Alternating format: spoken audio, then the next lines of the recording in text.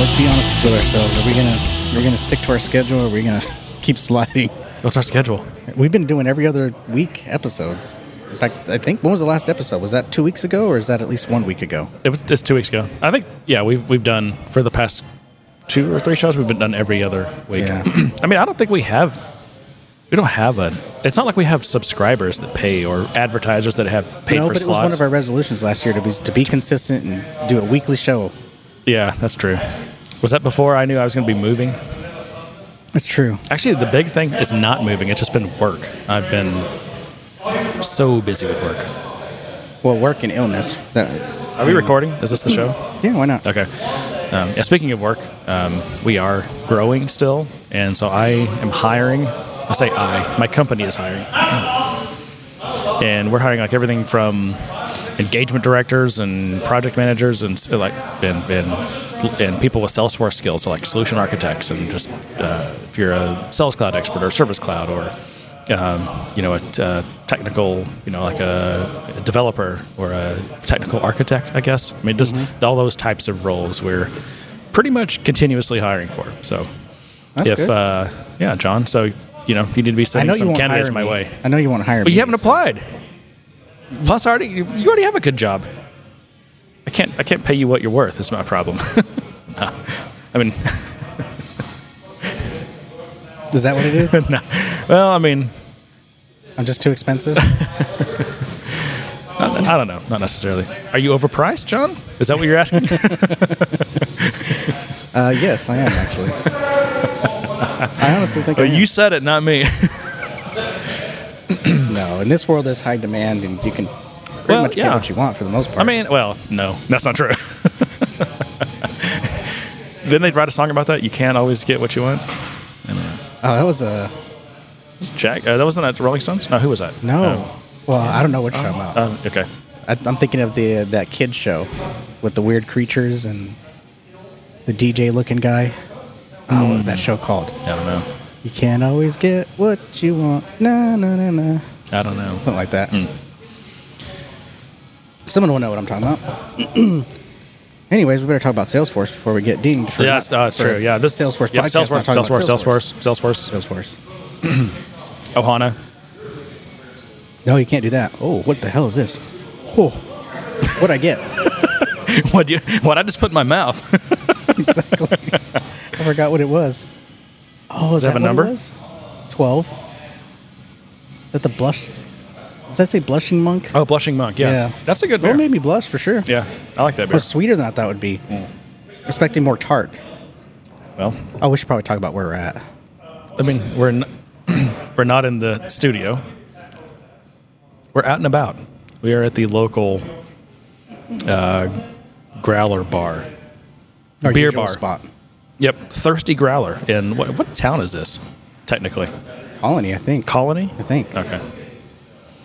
I'm not sure. It depends on what side of the freeway you're on. I think so. I think the other side's Plano. Okay. Well, we've had a lot of news, but it's not really news. It's just kind of like a lot of rumors and speculations and things about things going on, and Like what? Give me an example. weird pictures of Benioff with that face again, What? I didn't see where this. he looks like he's Oh, the creepy face? He might have let one go and Is that what waiting that for is? someone to notice. He's got that evil grin. I think the evil grin thing just comes from the fact that he's a multi-billionaire from a company that doesn't make any money or pay much tax. I mean, that would You put sound so cynical when you say it like that would that. put an evil grin on anyone's face, wouldn't it? You sound so cynical when you say it like that. Well, Like you're jealous. let me know if any of my facts are incorrect. Can't argue with that. No, we had some layoff stuff. Oh, But you know yeah. what? That was weird because it's only being reported on one site. I tried to scour. Did anything report it? I mean, No. did any news? No. Yeah, because I scoured everywhere I could. I talked to a couple of journalists recently, and both of them had heard about it, but couldn't file any stories because there's only anonymous sources, I guess. I mean, then no one can confirm it. And I don't know if they called into Salesforce to try to confirm or not, but yeah, so what was the, I mean, to me it seems more than rumor because it does seem like legitimate people, just, lots of reports from lots of people who work at Salesforce. Apparently all in the customer success department. Yeah. So it's all customer success people, but I've heard all kinds of numbers, everything from 100 to 500 people. Yeah, and I guess that's why I was looking for more information because I wasn't sure the scope of it. I mean, layoffs happen as a company tries to kind of right size, especially when they acquisition heavy and they end up with a lot of people in different and with overlapping roles. And as they try to consolidate that and make sense of it, the layoffs happen. Yeah, except laying off customer success people doesn't seem like those type of overlapping things. I mean, maybe they are. I don't know. It's not like it's accounting people or payroll people, where you do have just operational overlap. Yeah. Well, it's also one of the areas that is a bit sensitive to a lot of us who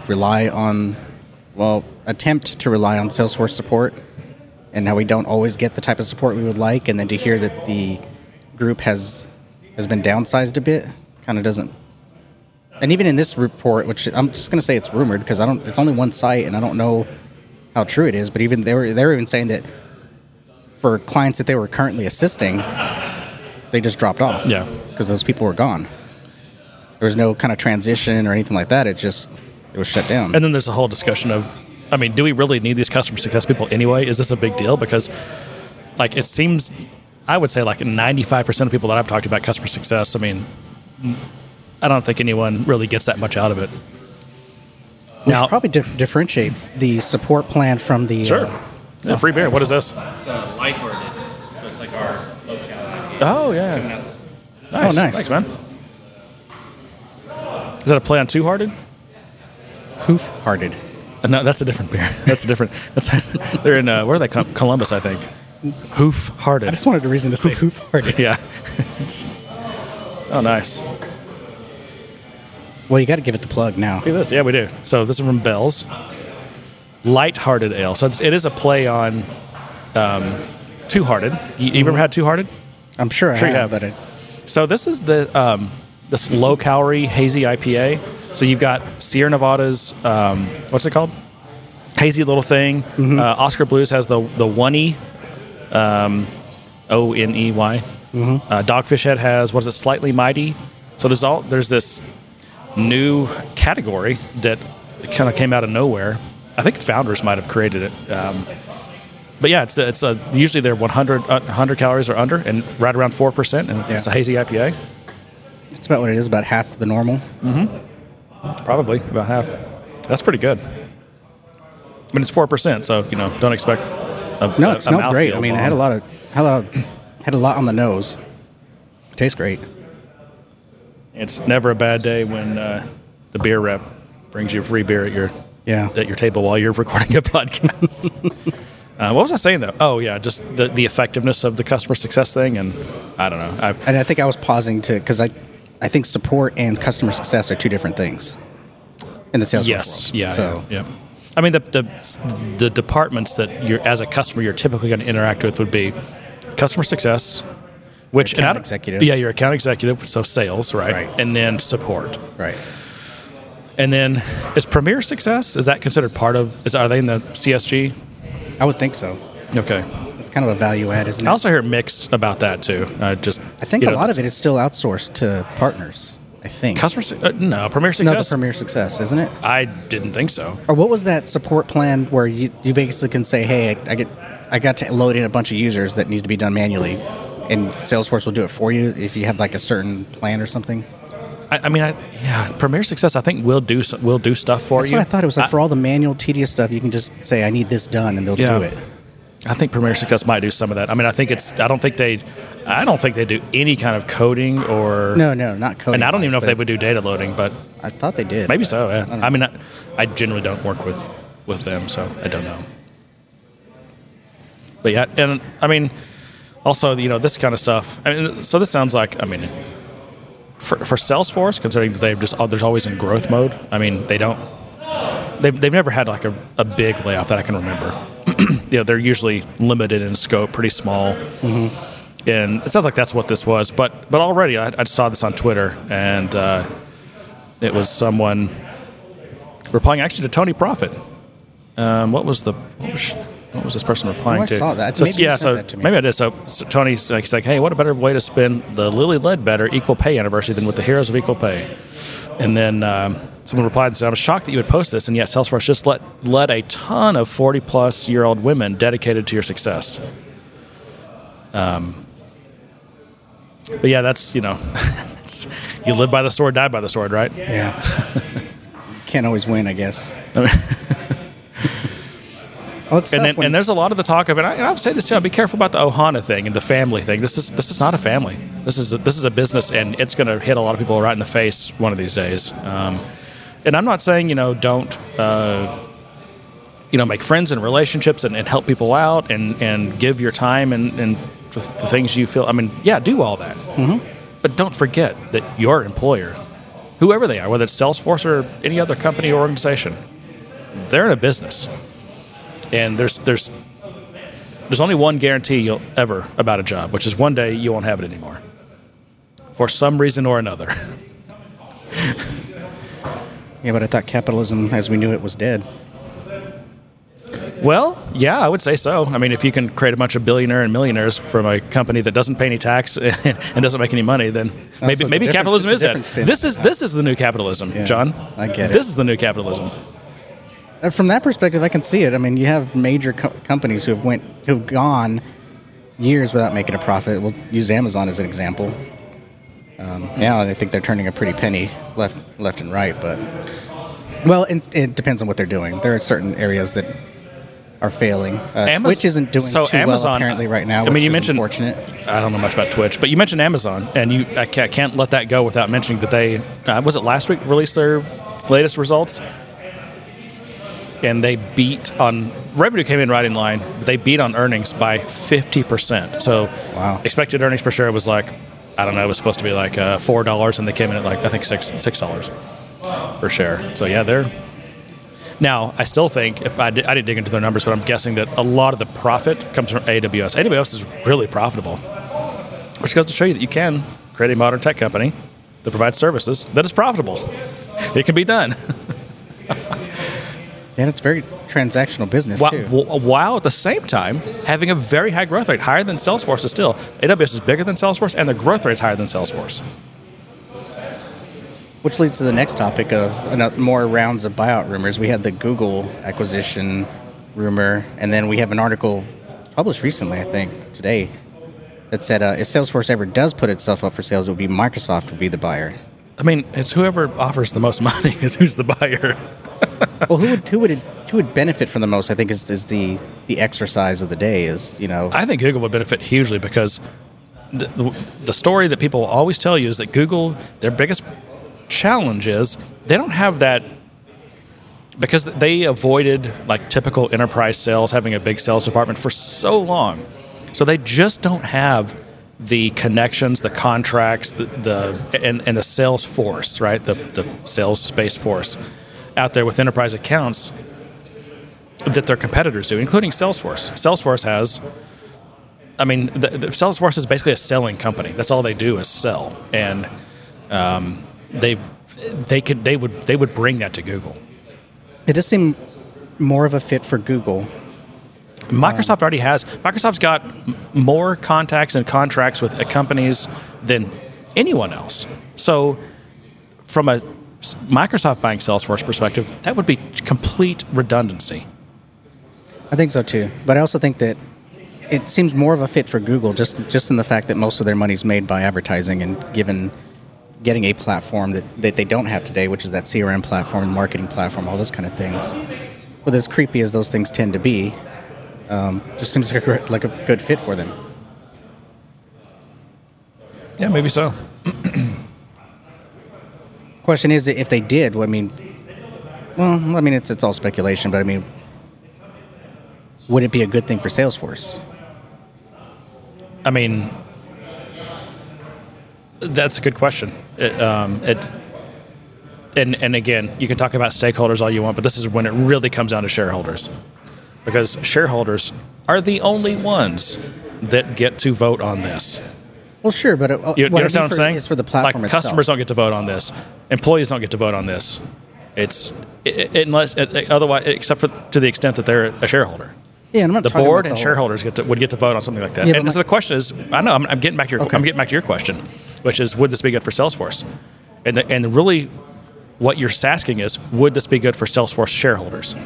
And if it is, meaning, and I don't know whether because in any acquisition like this, they're going to overpay. They have to pay for more than what the stock is already worth. So right now the stock's trading at, it's been close to 190. Microsoft or anyone would have to come in and offer a premium on that, 220, 250, something like that per share. And then the shareholders have to decide, okay, is it better for us to take that, let's assume it's a cash purchase. If so, take that cash. Is that a better deal than hanging onto your Salesforce stock and hoping that it will, in a reasonable amount of time, be at that level or higher? Okay? Mm-hmm.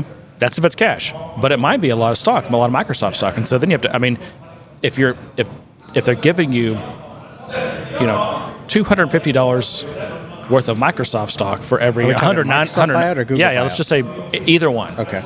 But you're getting a higher value of, if they're going to pay you in stock, whether it's Google stock or Microsoft stock, you're getting a higher value of Google or Microsoft stock than the Salesforce stock that you own. And then you have to decide, is that worth it? Because when you get that Google or Microsoft stock, you can either hang on to it. It's already worth more than what the Salesforce stock was because they overpaid, or they paid a premium. Or you can sell it if you just want the cash. If you're like, well, I don't really believe in Google's future, or I don't really believe in Microsoft's future, so I'm just going to sell it and get my cash for it.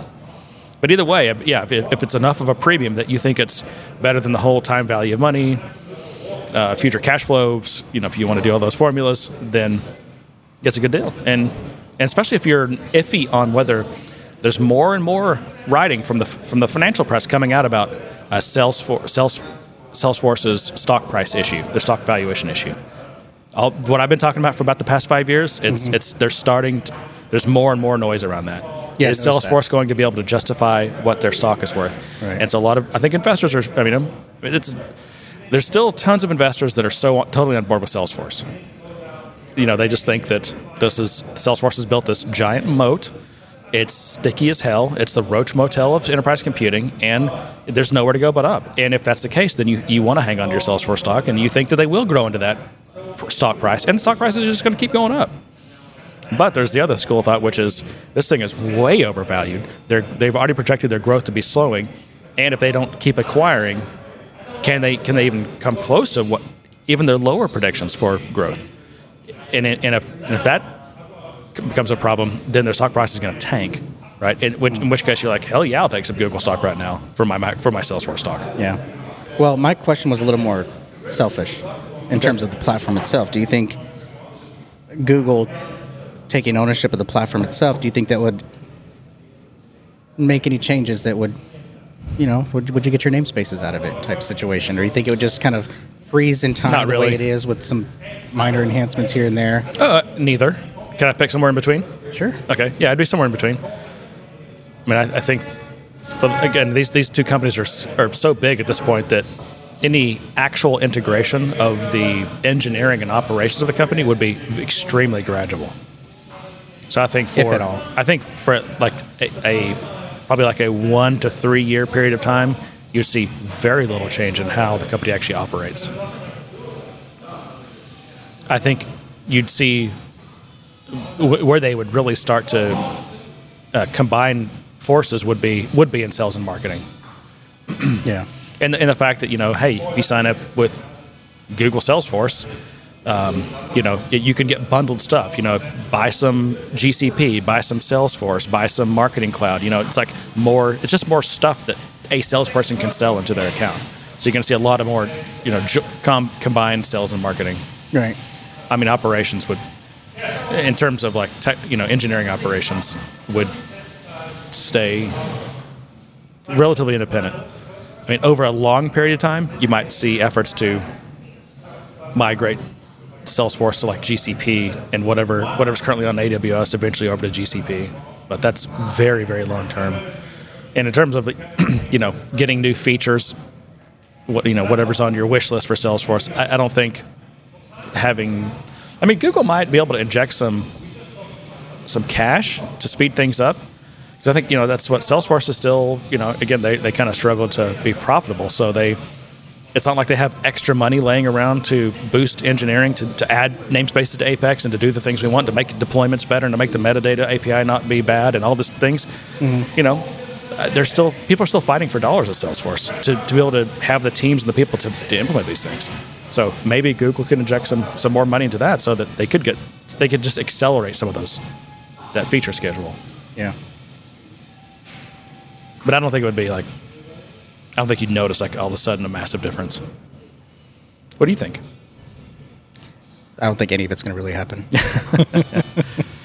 I think anytime the stock tends to soften a bit, we get this influx of buyout rumors. But it hasn't softened. It's up, man. It's up big time. No, you didn't let me finish. Okay. And the way they kind of boost that softening is they start talking about buyout rumors, and it kind of excites the conversation around it.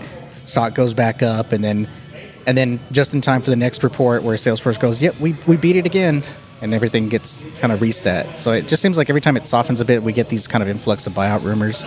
And it just seems like it's the analyst's way of kind of keeping the stock going, or at least keeping conversations about it going. Maybe it's Salesforce's way to drop rumors in to keep its share price pumped up. Yeah. I don't know. Well, that kind of stuff never happens. That's me in my tin hat, of course. Yeah.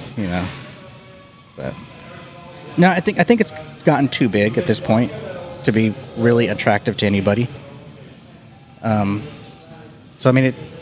if it did happen, I'd be really curious and want to follow it very closely, because I just think they've gotten to a point where they're a certain size that unless their stock tanked like immensely, there'd be no reason for anyone to buy it. Oracle's got their cloud stuff going. They've already got overlap there. Microsoft's already got overlap there. Is that a real cloud? It's as real as you're going to get. And Salesforce doesn't really have a cloud. There are all kinds of clouds. It doesn't have to be all single. Yes, you're right. There's Cumulonimbus, there's Cirrus, right? How many clouds can you name, John? I think that's about it, those two. Stratus, okay. I think I can recognize when you mention one. And if it sounds similar enough to one that sounds real, then I'll also agree with it, but yeah. Well, I want to plug something, which I just saw in our Slack earlier this week. Maybe it was last week. I thought you were going to plug a product. No, it's just someone dropped it in, but just wanted to mention it. Hopefully it's not too late. What is the... Oh, no, it's not too late. Okay. So here's the pitch. Have you built something in Salesforce that is rad? Rad? Yeah, and that's in all caps too, so I'm not sure if that stands for Rapid Application Development. Do you remember that? Yeah. I think I have a rad book, actually. Do you? Yeah. That acronym might have been on a resume of mine somewhere. I bet it was. I'm a rad developer. I'm a rad VB developer. Well, it got replaced by full stack. Agile. Full stack agile. Yeah. Small batch. Artisanal. Okay. OpenStack. Continuing the pitch. Do you have awesome content that you would like to share? Philly Force - Mid-Atlantic Dreamin' would love for you to submit your I guess talk this year for May 6th. I guess the conference is May 6th. Call for speakers is open until February 24th. And you can submit your talk at midatlanticdreamin.com. You okay? Nice. Yeah. I was trying to see what 17 was. Okay. So I guess did Philly Force merge with Mid-Atlantic Dreamin', or is that who's sponsoring it? Or who runs it? Yeah, I don't either. Anyway.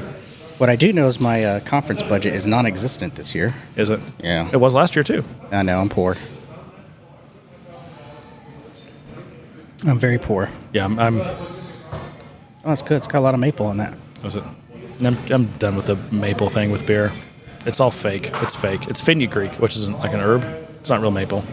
Okay, you're right. It's more equivalent to Mrs. Butterworth than it is maple. Yeah. And I'm not saying that's not delicious in just sort of like a 6-year-old kid kind of way, but I don't know. I like beer-flavored beer.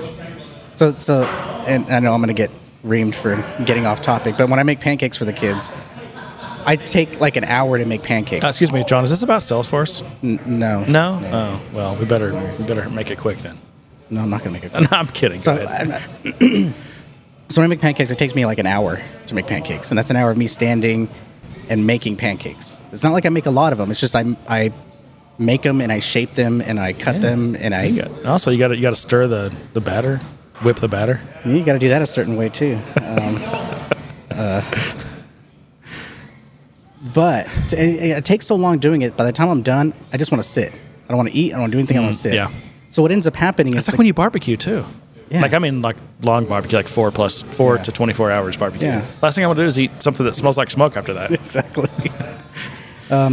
So inevitably, what ends up happening is I'm not hungry. I'm sitting there, and I'm the one that has to clean up after the kids. And so inevitably, there's like a few pieces left, and that's when I sample their pancakes. And one time, I did manage to sit down and eat pancakes that were fresh.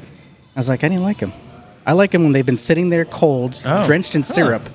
I guess because I've been doing that for so long, just cleaning up after my kids and just eating whatever they had left, that I prefer that taste. And that's what this beer tastes like to me. Okay. Is the cold pancake with the Butterworth syrup on it. That's what it tastes like to I'm me. glad you told that story, John. I find that interesting. I really do. I like food talk, though. Speaking as That should be our next speaking podcast as is food talk. A fat guy. I like food talk. Oh, God, let's not talk about fat. Okay, let's not. So what have you done any interesting work lately? I'm still working on my whole package because I had to create that extension package. I didn't create the extension package. Okay. I found a workaround because I didn't want to have to do it. My problem was I would have had to have put out a release that was never going to get touched by customers so that I could create a package that had all my dependencies so that I could then create the extension package that could use those dependencies. Yep. And thanks to the world of source SFDX and source control first and Source-driven development. SDD. That's the word I was looking for. And ScratchOrgs, I was like, screw it. I don't have to do that. I'll just I'll create a fork in my code or in the source. That's my new LMS branch. And I'll create a ScratchOrg specifically for it. And then I created new folders so that way I can easily pull them out. So now I have two new folders, one being the LMS branch folder that has just specifically for that feature. And then my folder for what's going to end up being the extension package. And so it's all in the single namespace. And I'm coding as if they're in different namespaces with some exceptions. But now I just have this single package. I'm not having to create a new version just to do this extension package. I'm doing it all in one. And then when it's finally ready and tested, because I can create a new ScratchOrg, hand it to my QA team, which is one guy, have them test it and validate it. Then I can go ahead and go through the trouble of creating the true release and the true extension package. And then we'll do one more round of testing. But when I thought of that idea and went down that road, I was so much happier because I just did not like the idea of having to create all these hard dependencies, create all these global classes that I may change through the course of development, which I am. Like I had methods defined that I didn't really need at that level. They needed to be in the extension package level. So being able to develop and try this all out and build it without having to lock myself into that contract was big for me. Yeah, because I mean, once you release that's an API that you can't. And that was my anxiety. back. That was why I was just struggling so hard with. Do I really have to create this and hope I got it right? Do a release that I can now create this extension package and have the dependencies I need. So your problem was you needed your app to be able to have visibility and use the API of another app, right? Another package. Well, it's an integration with another third-party tool that has an API. Agreed. But was what I said true though? You need to be able to access that other package's right. So I have publicly exposed classes and things. Right. So I basically have an interface that's defined in my core package, and that interface gets implemented by the extension package so that all the methods are implemented correctly. And then I'll, of course, grab the instance dynamically and use it. That way it's calling all the API methods, and you're looking at me crazy. Am I saying this right? No, it's very hard for me to follow what you're saying. I know. There's lots of words. So I have an interface that defines a contract of API methods that have to be supported by this or any other extension package that is part of our LMS. So it could be LMS vendor on a LearnerPond's API as an LMS vendor. It could be Talent LMS as a LMS vendor, Cornerstone.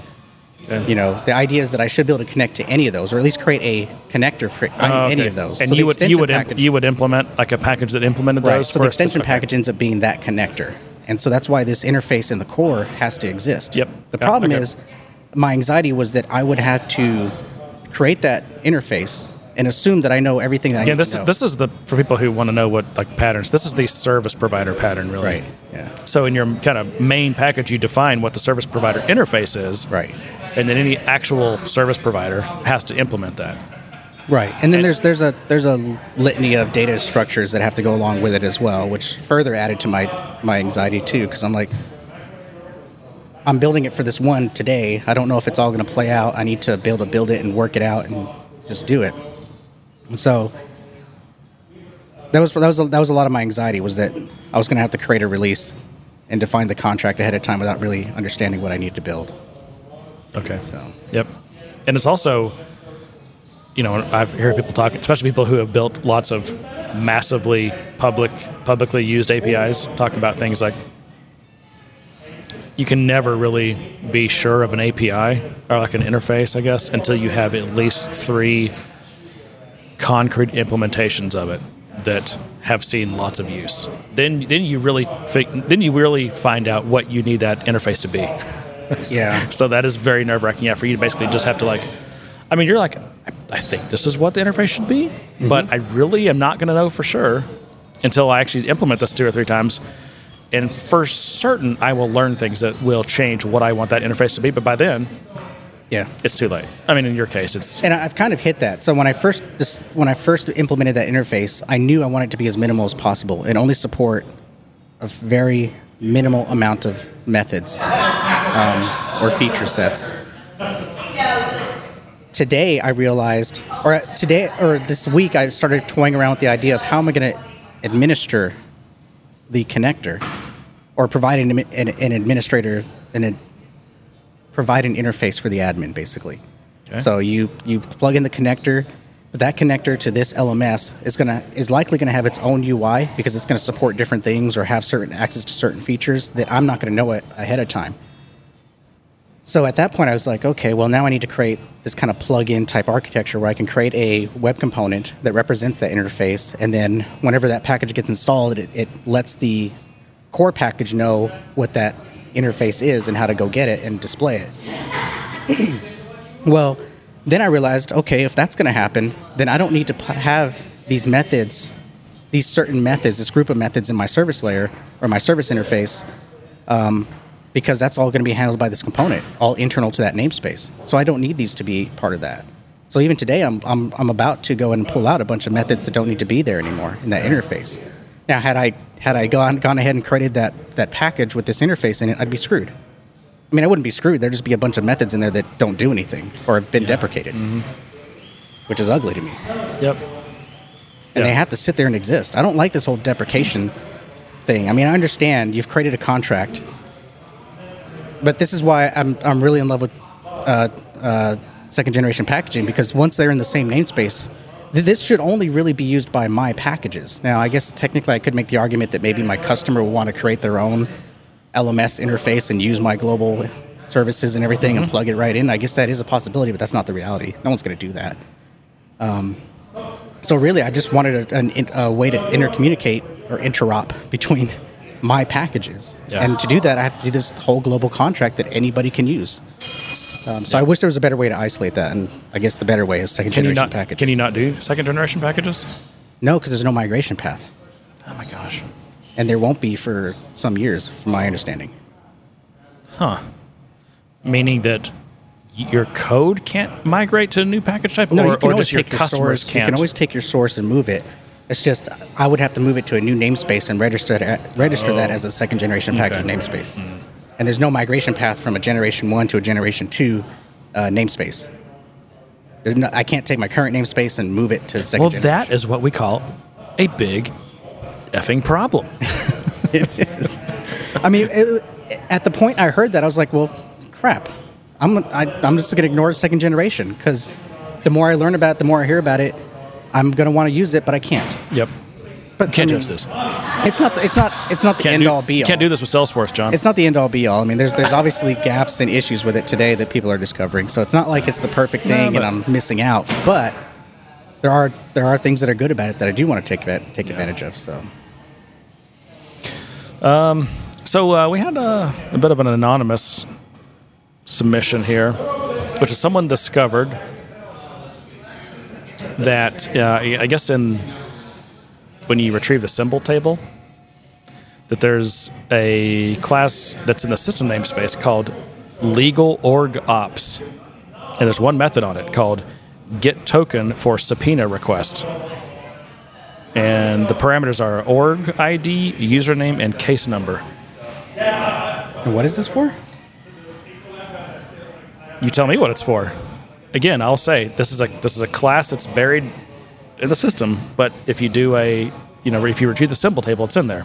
The class is called Legal Org Ops. The method is called Get Token for Subpoena Request.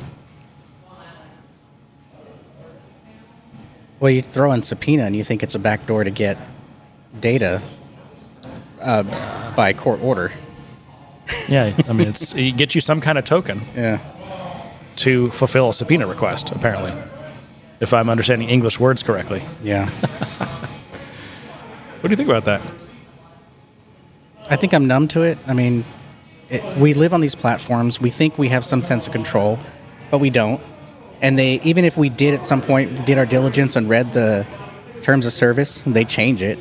And at that Right. point, you've gotten numb to terms of service. Yeah, because you signed something that says they can change their terms of service at any time. Right. Right. And they do. They do. Yeah. And you happily just click OK. Yeah. They updated. All right. Well, Right. like, I'm stuck using this phone or I'm stuck using this platform. OK. What am I going to do? They kind of have us by the balls when it comes to that stuff.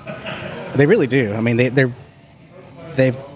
have the manpower on retainer to mitigate their risk on just about anything in those terms of service. Oh yeah, they're smart about that. Yeah. I don't blame them, from a company standpoint, but at the same time, from a privacy and consumer standpoint, it kind of sucks because we don't have that same power. Well, I guess we do, but we'd have to spend a ton of money for every app service we want to sign up for and get our lawyer to review it. Yeah. And chances are the lawyer will say, yeah, don't do it. And it's not like we can change it either. We either accept it or you don't.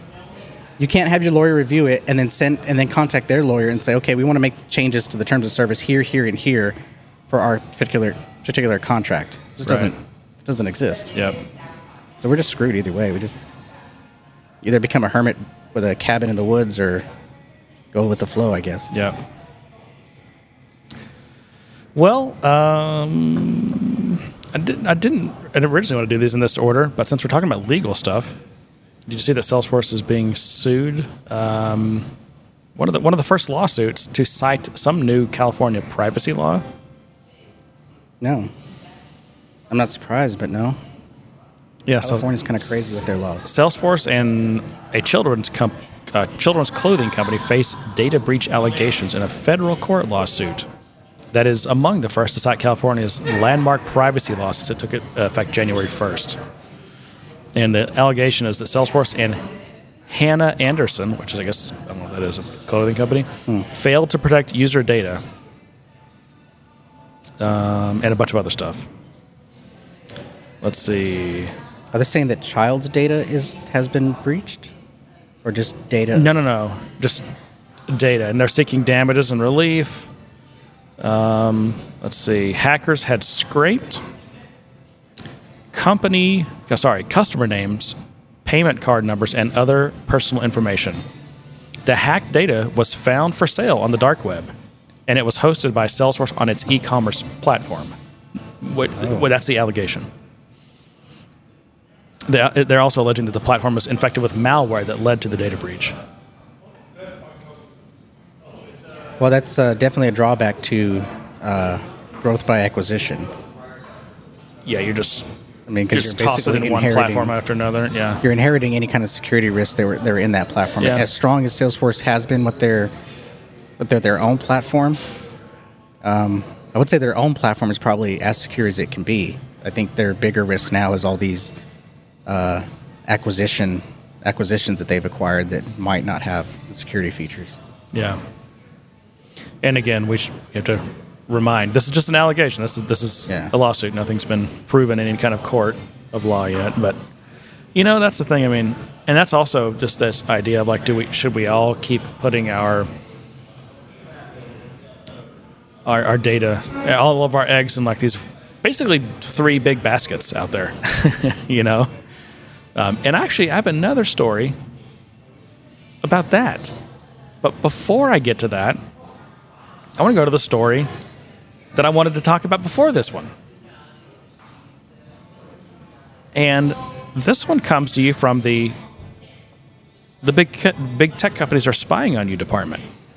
Salesforce has acquired, even though they said they were going to chill out on the acquisitions. Although It was a small I think this was acquisition. small. It seemed really small. But anyway, They just talking about the big multi-billion-dollar acquisition. talking about Evergage.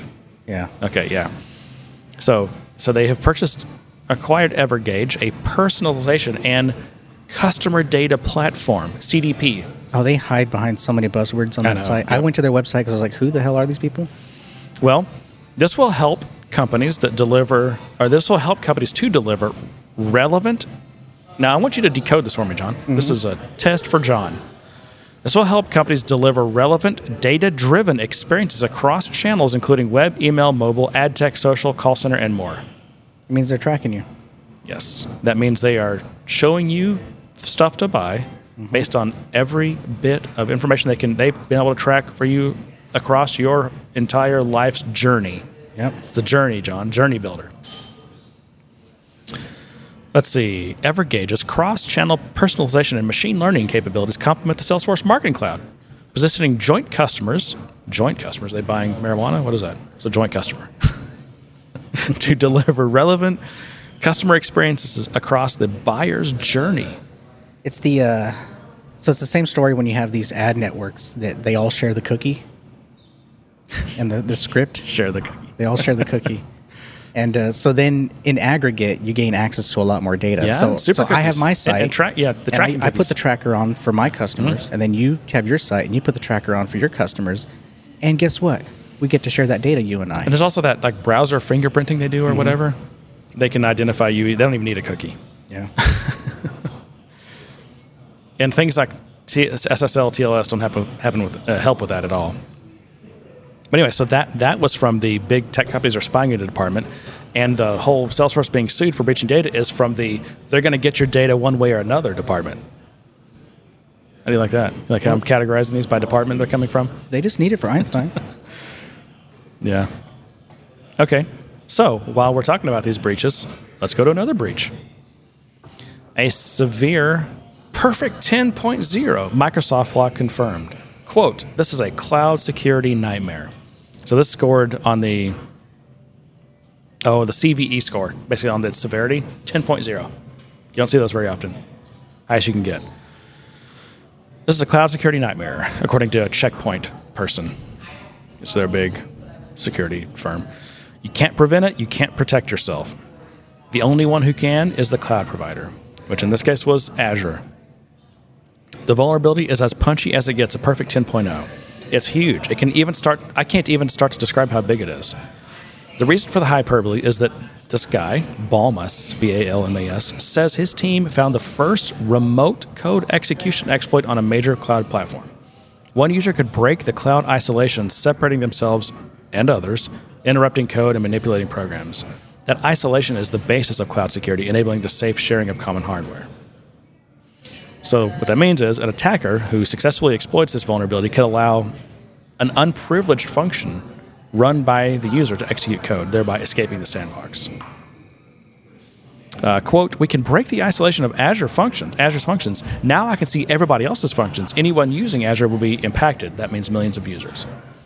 So yeah, they can break out into the common layer, like the control plane layer that you're not supposed to be able to get into. Wow. It was discovered by some research firm. It was last year, and I think Microsoft patched it pretty much immediately. I think they think that it was never exploited. But that is scary. And this goes back to do we all really put all of our eggs into these 3 or 4 or 5 tech companies' baskets?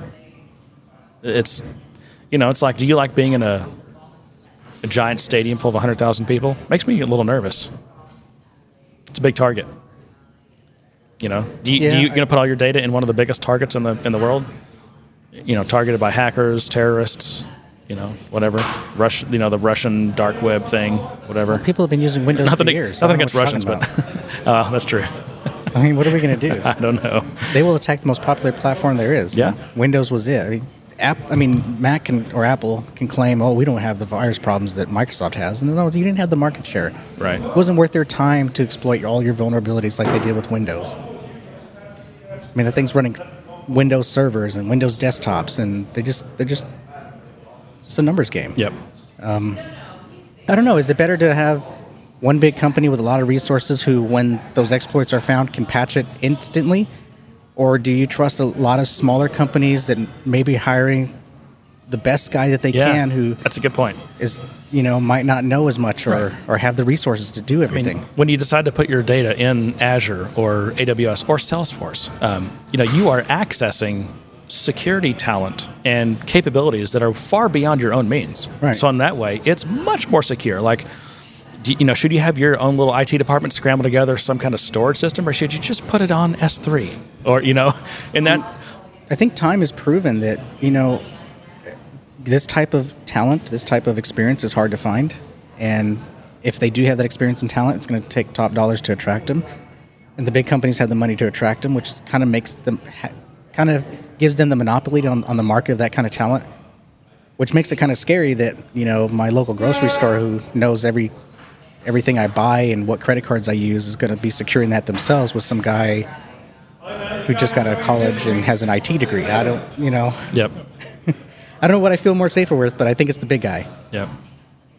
Yeah, no, I kind of agree. I mean, if I had to bet, I would bet on one of the big cloud providers. I do not Plus, want. They have more money, so if you win the class action lawsuit, you can get your money back. Yeah, I don't know. It could destroy your business though before you even get to that point. Well, that's what you're suing for. Yeah. Good point. I have read that Salesforce is retiring their data recovery service, but I don't know anything about it. Do you? I don't know what that is. I don't either. I mean, should we Google? They've never had a data recovery service other than their own internal backup system, right? I've helped clients get stuff that was supposedly on tape restored. Do people still use tape?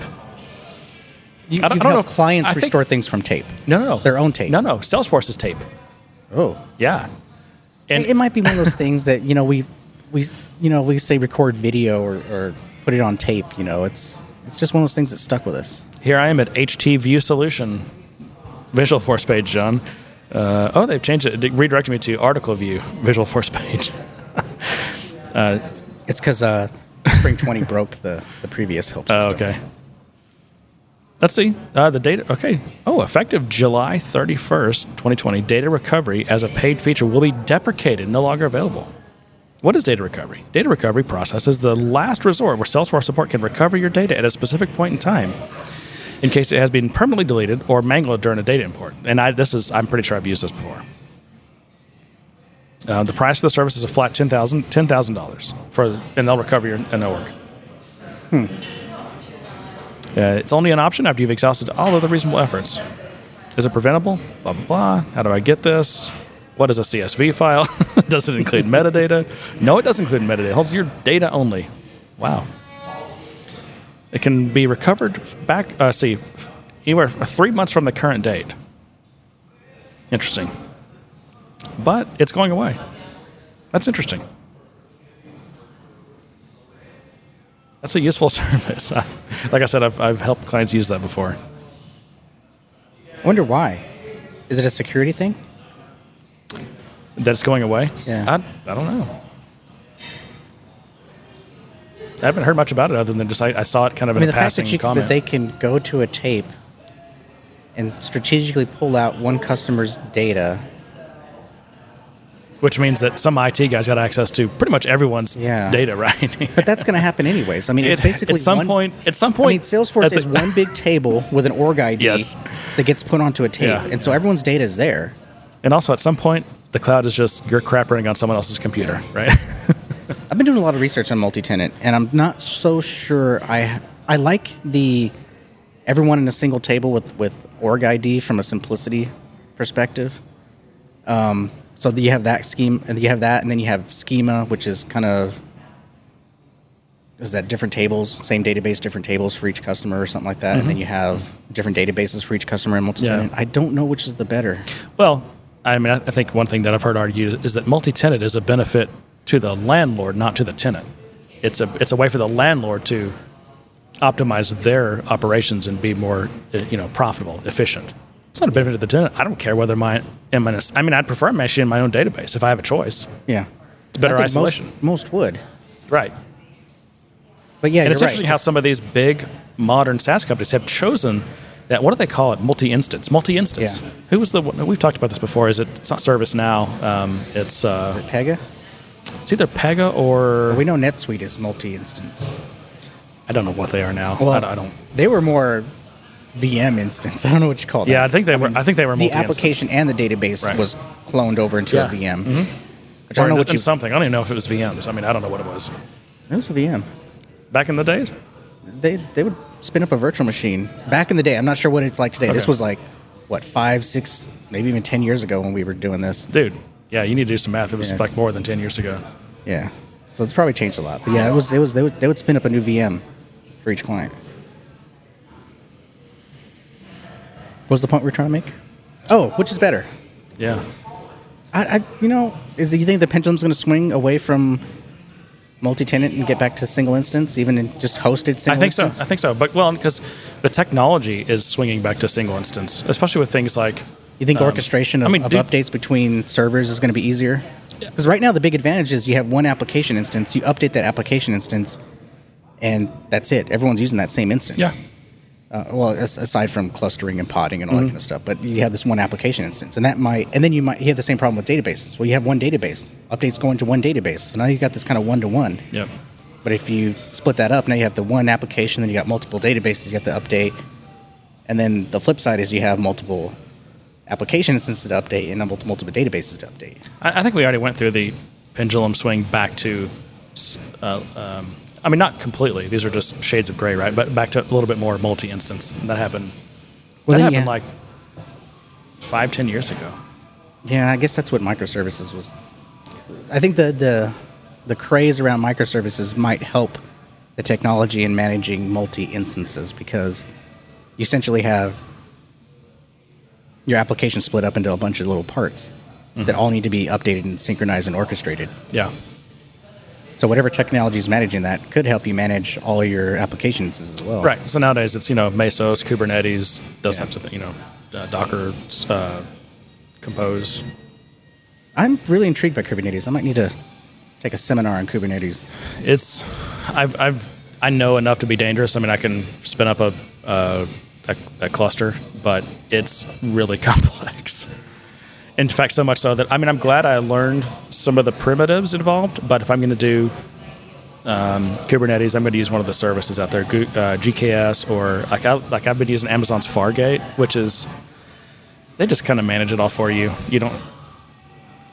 You kind of define the parameters. You'd have to define like what your services are and all that kind of stuff. But they run it all though. So, but yeah, it's a nice way to, if you do have like say your whatever service you provide, requires, like historically maybe you had to to have your database running, then you had to spin up this service and that service and whatever. And these things all have to kind of be able to talk to each other, and they have to be able to find each other and coordinate. And you were doing like manual DNS entries or whatever, so things are plugging in into the properties files, like IP addresses of the database server, of this server, that that can all go away, and it's just all automated now. Yeah, that Which scares me. Yeah, it is scary.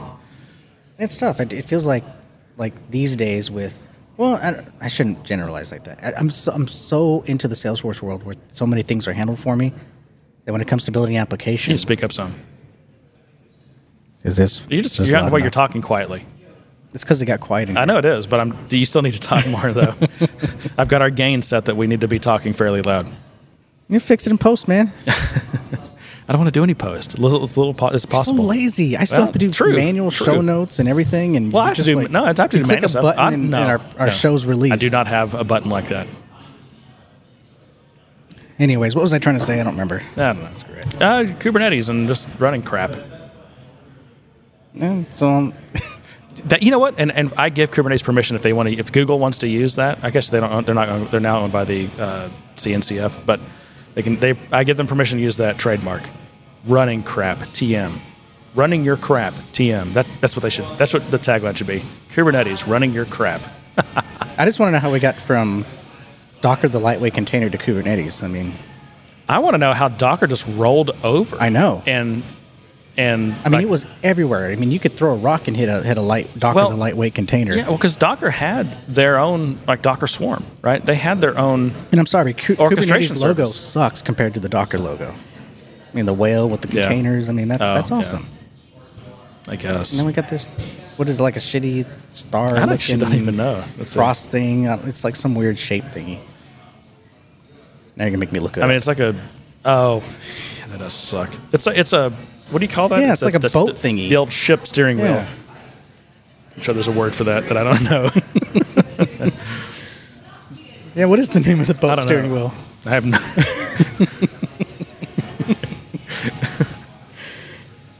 The turny thingy. Yeah. Well, John, I am getting parched. Any other topics that are just burning a hole in your pants? There were, but now I forgot them because it made me laugh. Sorry. What about the whole thing where employees were encouraged to buy Benioff's book? The 40,000 Salesforce employees were Of course I strongly did. encouraged to Of buy course I Benioff's did. book. No, they weren't strongly encouraged. They're just saying that if you bought it, you can expense it. You know, you have to read between the lines. So you want to tell me that the people at in the here's a tower quote. And if were not if clamoring to employees buy it? don't buy and expense Benioff's new book, it'll factor into promotions and layoffs for employees. What? This is what Twitter's telling me, John. Kind of like when Elon Musk wanted employees to beta autopilot after they bought their Model 3S.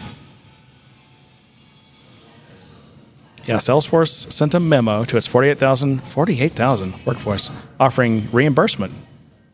I read that part, but I didn't read that it was going to be there were strings but attached. Benioff needed tens of thousands of people to go out and buy the book individually. It doesn't count because the way like New York Times bestseller works, they look for large purchases and they won't count those.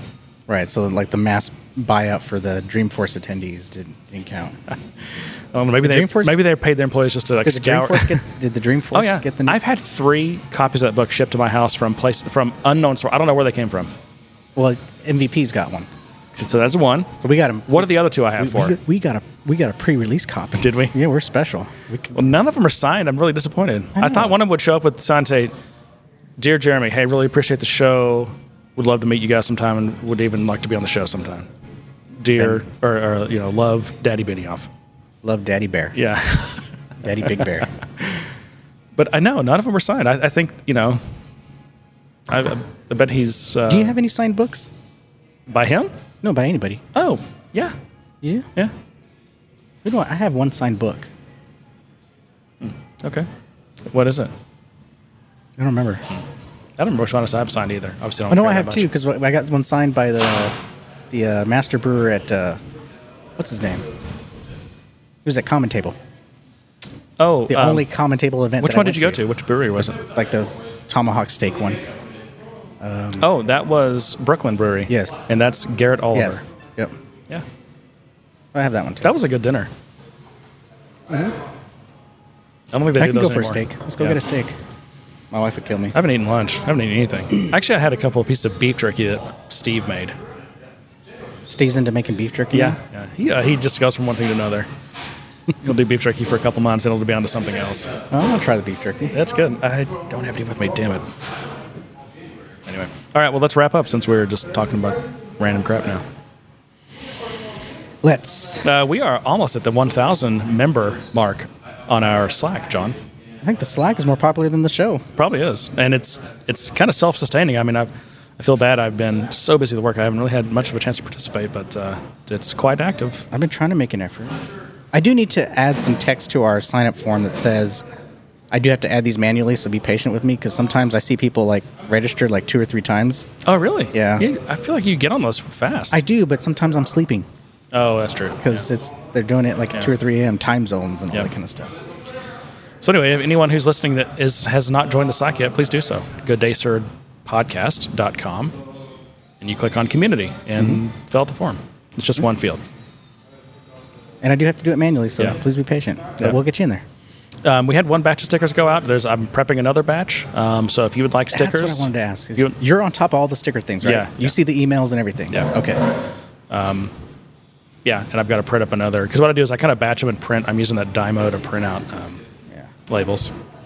But, I want feedback on the stickers. I want to know if the 3 inches is too big or if we need to lose an inch. Because I think the 3 inches are too big. The 3 inches are as big as the coasters I bought. Yeah, I think they're perfect. And if you want to spend an extra $2,000 to get a smaller sticker, you can. That's all on you, John. I'm going to buy coasters. That'd be nice. Those are really expensive, though. I mean, They're about $1 a coaster. which is insane because I only bought like 50. the coasters you see up here No, cost about 2 cents each. Yeah. That's because they're buying 50,000 at a time. Yeah, well, I can. 100,000 at a time. Should I order 50,000? If you're planning on growing this podcast, and I don't know, people would actually want to use them. Anyway, if you would like stickers mailed to you, just shoot us an email, info@gooddaysirpodcast.com, and just put stickers in the subject, and you have to provide an address and just how many stickers you want. I think by default, probably throw a couple in there, but if you've got a group that you're running or whatever, sometimes we've done that for some groups. That'd be cool. Send a batch. I like those. Yep. You can also send us questions to talk about on the show or feedback at the same email address, info@.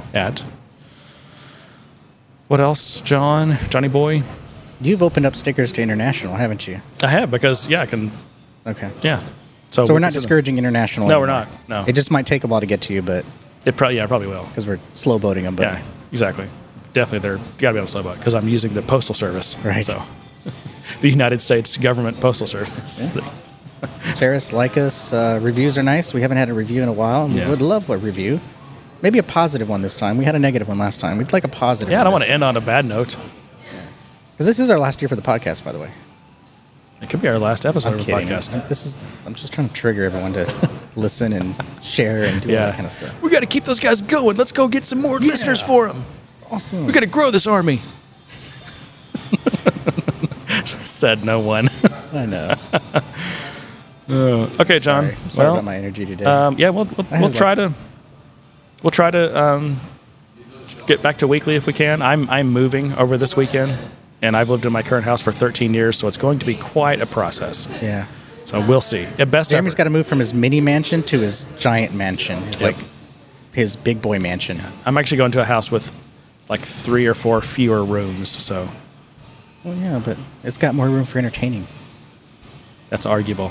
I don't know. We're going Just from making 2 stuff up. living rooms to 1 living room, John. I'm Making only going to have stuff 1 up. living room. I'm making stuff This up. is I'm trying to build this you is up my here. new first I'm trying world to- problem. I'm trying to build you up here, make you out to be the big daddy of the I am. podcast. And You should see this mansion, dude. It's unbelievable. Yeah. Pool, Did you ever watch landing Did you ever pad. watch Richie Rich? It looks just like that. Oh, yeah. That's awesome. Right next to Jerry Jones's house. Yeah, it's pretty close. Of course, there's a few miles in between. 'Cause Right. You guys have all this land. Yep.